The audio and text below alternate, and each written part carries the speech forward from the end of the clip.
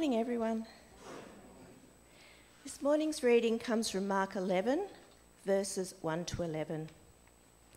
As they approached Jerusalem and came to Bethphage and Bethany at the Mount of Olives, Jesus sent two of his disciples, saying to them, "Go to the village ahead of you, and just as you enter it, you will find a colt tied there, which no one has ever ridden. Untie it and bring it here. If anyone asks you, 'Why are you doing this?' say, 'The Lord needs it and will send it back here shortly.'" They went and found a colt outside in the street, tied to a doorway. As they untied it, some people standing there asked, "What are you doing untying that colt?" They answered as Jesus had told them to, and the people let them go. When they brought the colt to Jesus and threw their cloaks over it, he sat on it. Many people spread their cloaks on the road, while others spread branches they had cut in the fields. Those who went ahead and those who followed shouted, "Hosanna! Blessed is he who comes in the name of the Lord. Blessed is the coming kingdom of our father David. Hosanna in the highest." Jesus entered Jerusalem and went into the temple courts. He looked around at everything, but since it was already late, he went out to Bethany with the 12.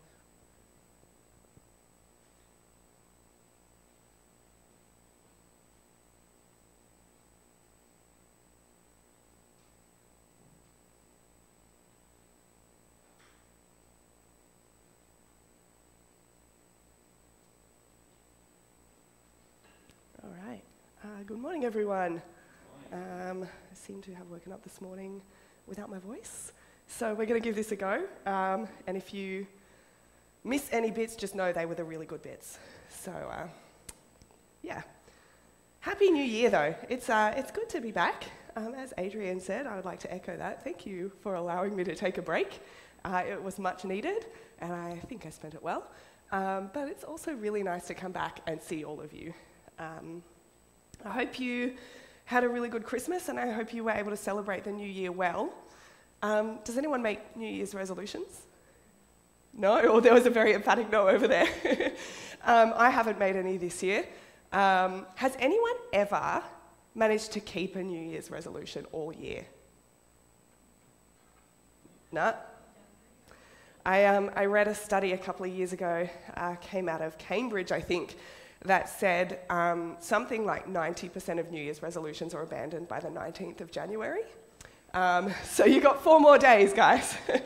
But whenever I read this passage, it always reminds me of New Year's resolutions.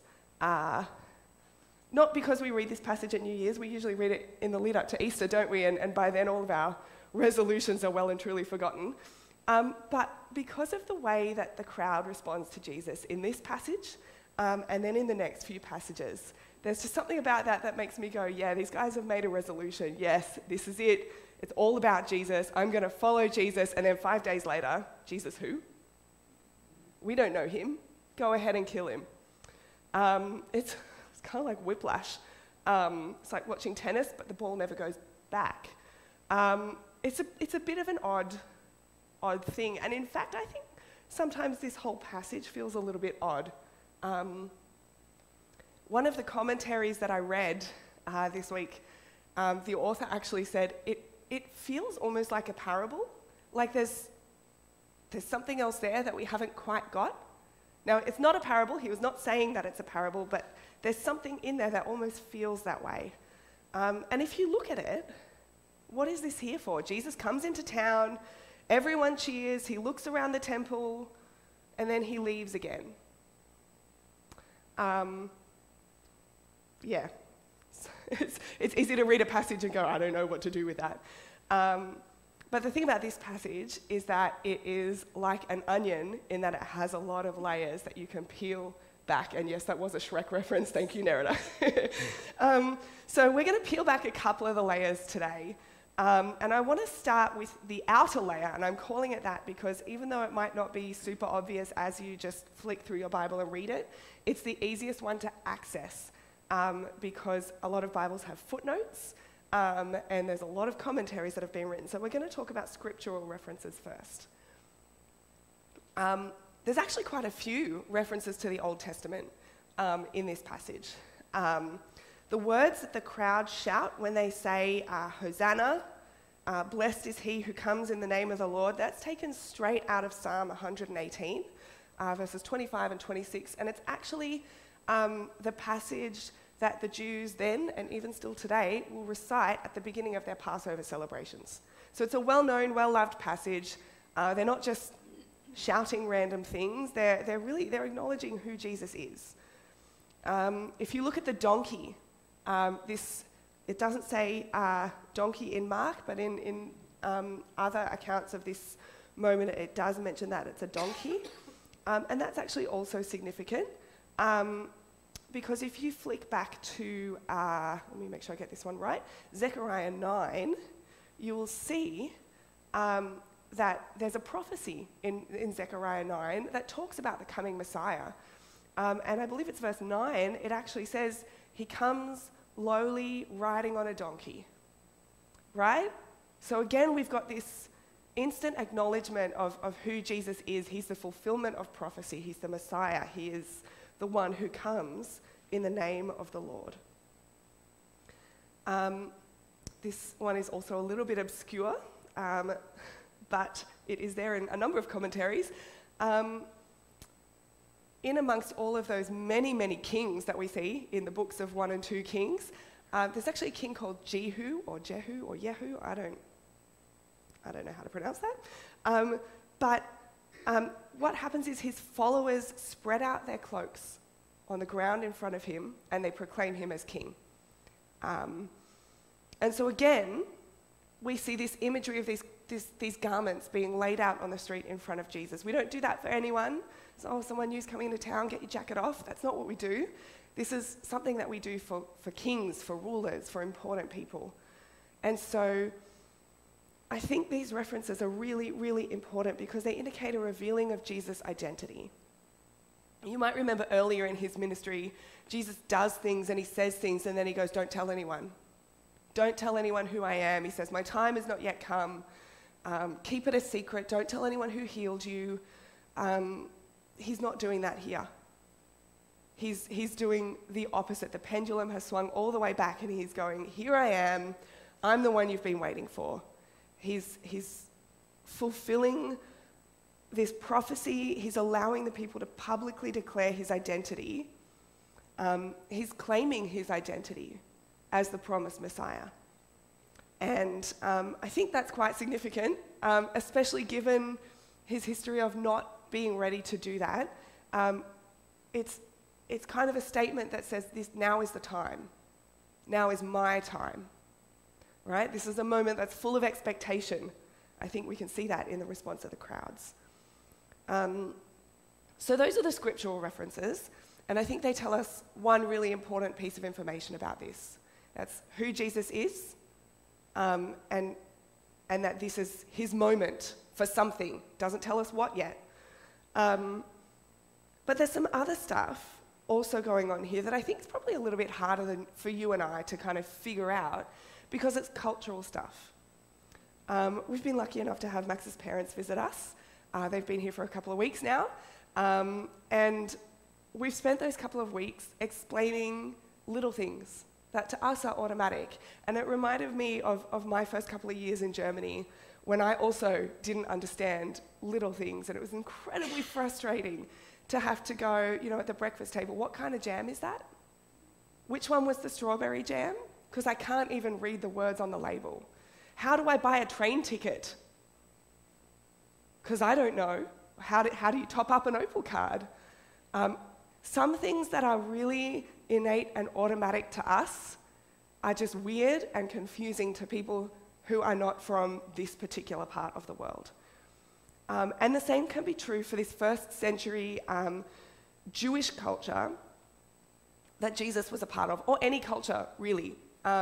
Whether we're talking about a modern culture or any of the other ancient cultures, there's going to be stuff there that we don't understand because we're not from there, because we're not part of that culture.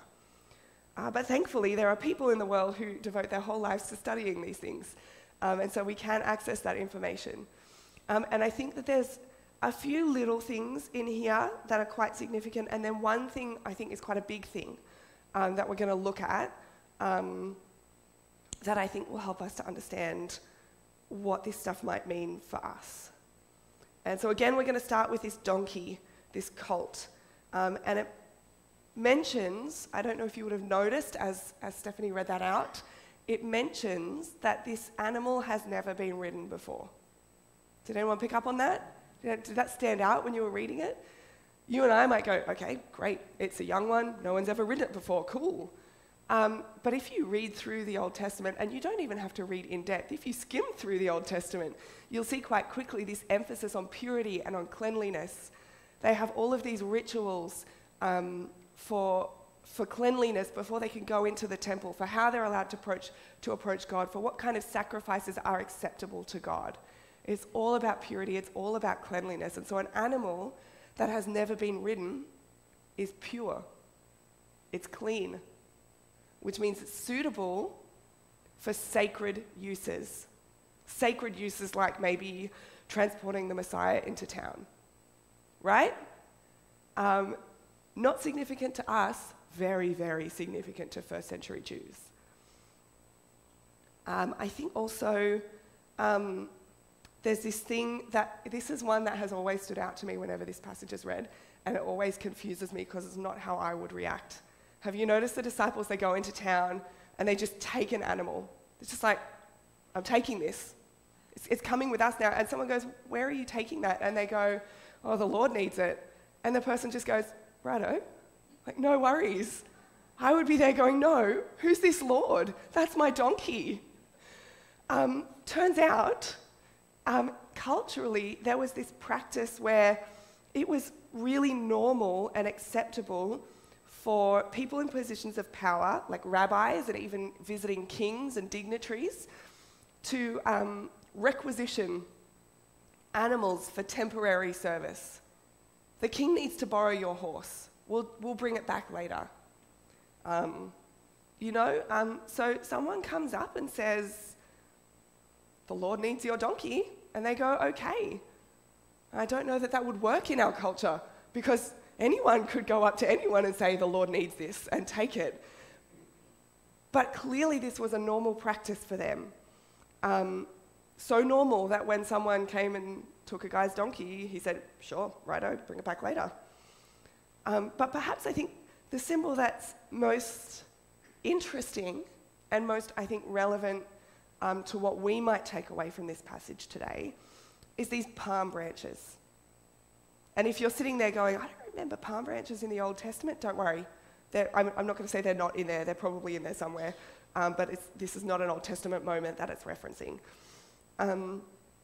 It is, however, referencing a really significant moment in history for the Jews. This is a moment that happened about 150 years before Jesus. Israel was under Syrian occupation. And we know that the Jews and the Romans in Jesus' time, I mean, it wasn't great, but there was kind of a level of peace there. There was a level of acceptance, and the Jews were allowed to practice their religion, and everyone was kind of tolerated. The Syrians were not like that. In fact, the Syrian ruler Antiochus was a pretty nasty guy, and he had hundreds and hundreds of Jews killed. And he didn't want the Jews practicing their religion because he wanted everyone to practice the Syrian religion. And so he even went so far as to desecrate the temple by sacrificing a pig on the altar. And we know from the Old Testament that when you brought an animal to sacrifice on the altar, the priests would then get to eat the meat after the sacrifice was complete. And Antiochus actually made the Jewish priests eat the meat from this pig that he sacrificed. Now we know, again, from the Old Testament that pigs are unclean. Even today, pork is not kosher. Jews don't eat pork. This is horrific for the Jews. So this guy was a really bad guy. And obviously the Jews were not very happy living under this guy.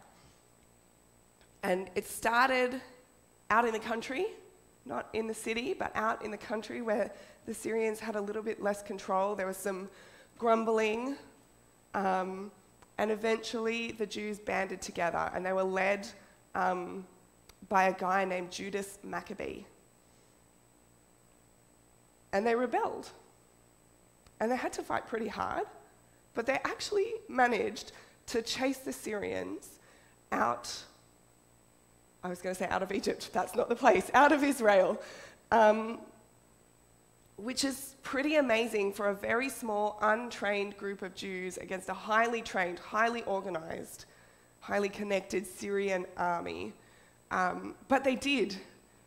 Unsurprisingly, Judas Maccabee, national hero, absolute hero. Everyone loved him. They have all these historical records of the name Judas. Everyone named their kid Judas after that. It was a very popular name. But after the victory, crowds waved palm branches to celebrate. And these palm branches became a symbol of that uprising. And later, Judas Maccabee even had palm branches, the images of palm branches stamped onto coins to commemorate the victory. That's the kind of symbol that really lasts. And I was kind of thinking 150 years, no one was alive from that generation. Would they remember? So I started thinking, well, what happened here 150 years ago? Anyone learn about the gold rush in school?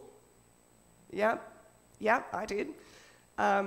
Gold rushes were happening kind of 190 to about 130 years ago. So 150 years ago, gold was being discovered right across Australia. The New South Wales state flag, anyone seen that? Yep, we adopted that about 150 years ago. Does anyone reckon they know, I'm not going to ask you to stand up, anyone reckon they know some or most of the words to Waltzing Matilda? Yeah, I reckon I do. It's about 130 years ago, that one, so a bit more recent. These are not things that we think about every day. They're not things that are on the news every night. But they've woven themselves into the fabric of our country, haven't they? And they've informed who we are as a nation, and they've remained a part of kind of our cultural fabric. And so even though they're not things that we talk about every day or think about every day, when someone mentions those things, we go, oh, yes, of course. And if you see an artwork of the gold rush, you kind of go, oh, yes, the gold rush, right? The same would have been true for an uprising as significant as this. This would have been something that remained a part of their cultural fabric.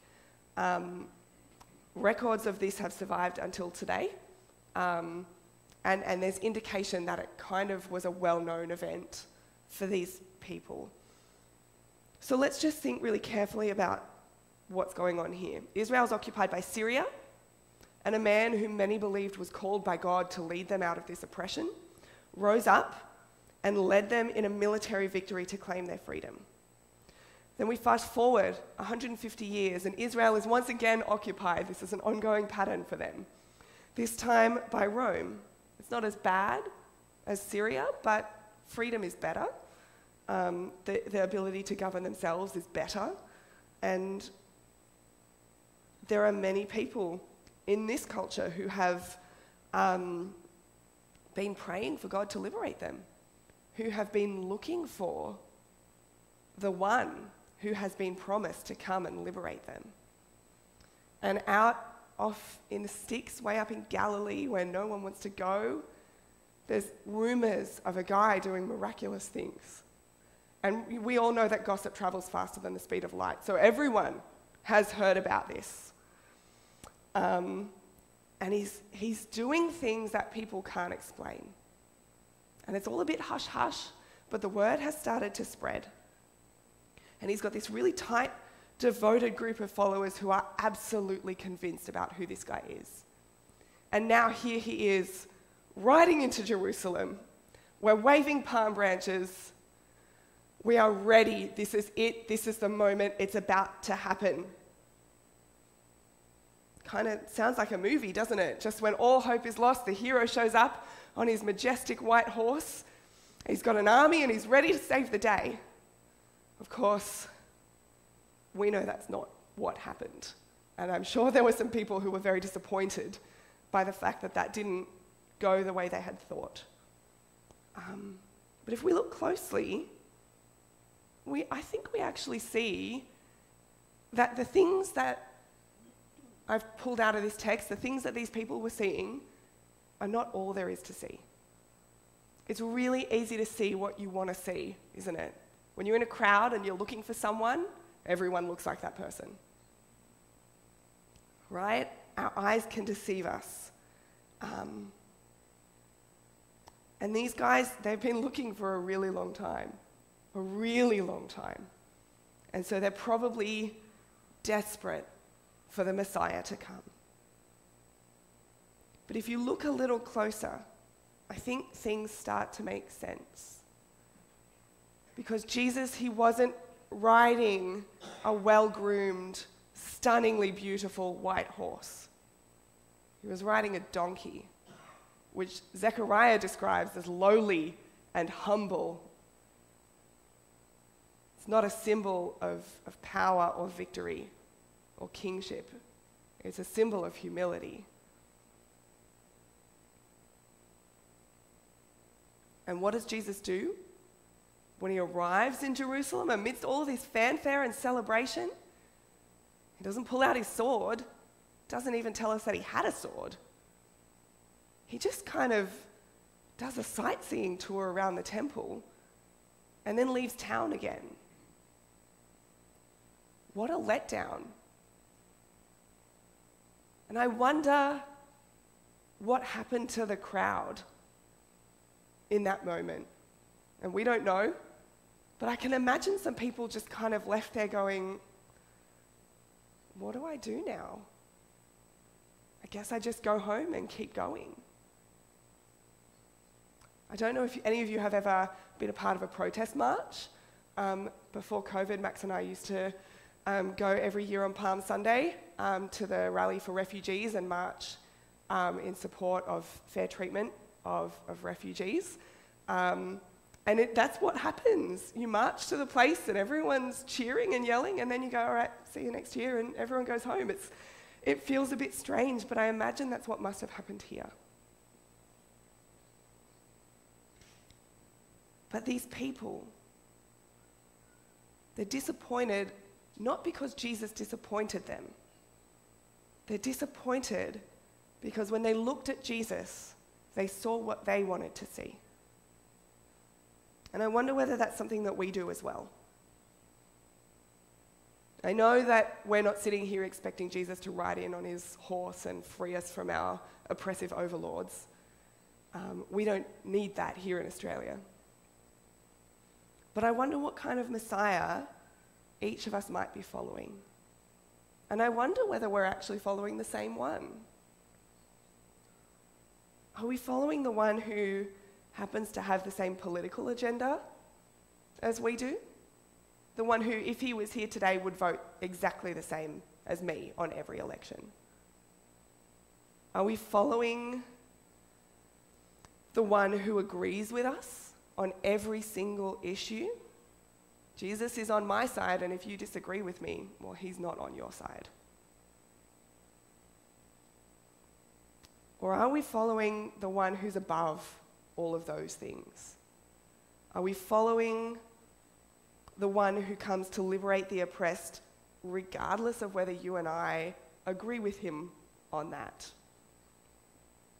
The one who demonstrates that fullness of life is brought forth by laying down power and privilege and prestige. Because that's a really hard message to hear, and it's an even harder one to actually follow. That the Jesus in my mind might not be the real Jesus. That maybe I've misread some of the clues in the things that I've seen. The crowd cried out, Hosanna, save us. Right? Hosanna means save us, and they cried that out a number of times. And I think maybe we should do the same. Save us, Jesus. Save us from our own ideas about what you should be. Save us from our foolish expectations of glory, of victory on the battlefield with you at our side. And save us into faith in the real Jesus. So I think there's two key things that are happening in this passage. The first is that Jesus is claiming his identity, and he is telling us exactly who he is. Yes, he is the one who was promised by God to save us. He is the Messiah, the one sent to save not just first century Jews, but all people who choose to follow him, you and I included. But he's not a king in the sense that we might understand, not an earthly king. He's not a general ready to fight anyone who disagrees with him. He is a humble servant, and he is a king. He's a king on his terms, a king as defined by God, not by humans.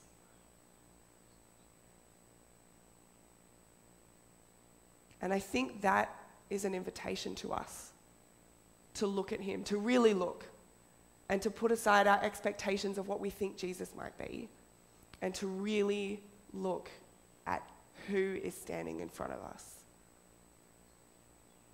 Because the second thing that's happening here, I think, is it's almost a warning. Don't allow yourself to put your own ideas onto Jesus.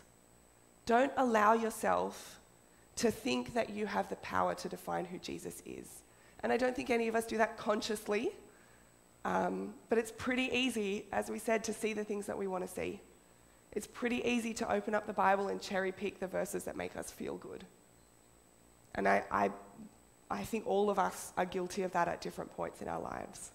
What's not easy is to set aside those things and look at everything, look at all the clues and see what's really there.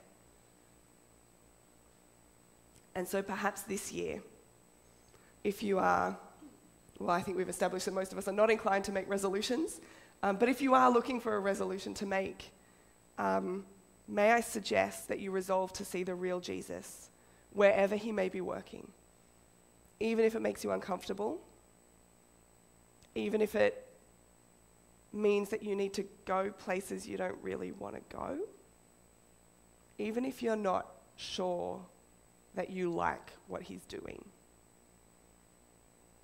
Because he has told you who he is. And the question to all of us now is, will you believe him? Let's pray. Oh Lord God, we thank you so much that we have your word available to us to see the things that you are saying to us, the ways in which you have acted on our behalf, and the message that you have for us. Lord, we thank you especially for Jesus, for his birth that we have just celebrated, for his life and the many miracles that he performed. And Lord, as we come towards the end of the book of Mark, Lord, we thank you especially for his ultimate sacrifice of his life for our lives. And Lord, we ask that today and this week and this month and this year, Lord, you would help us to see the real you, that you would strip away the things that we believe that are actually not of you, and help us to follow you more deeply and more honestly. Lord, show us the things in our lives that we might need to let go of, so that we can hand them over to you and have a deeper understanding of who you are. Lord, we pray this in your name. Amen.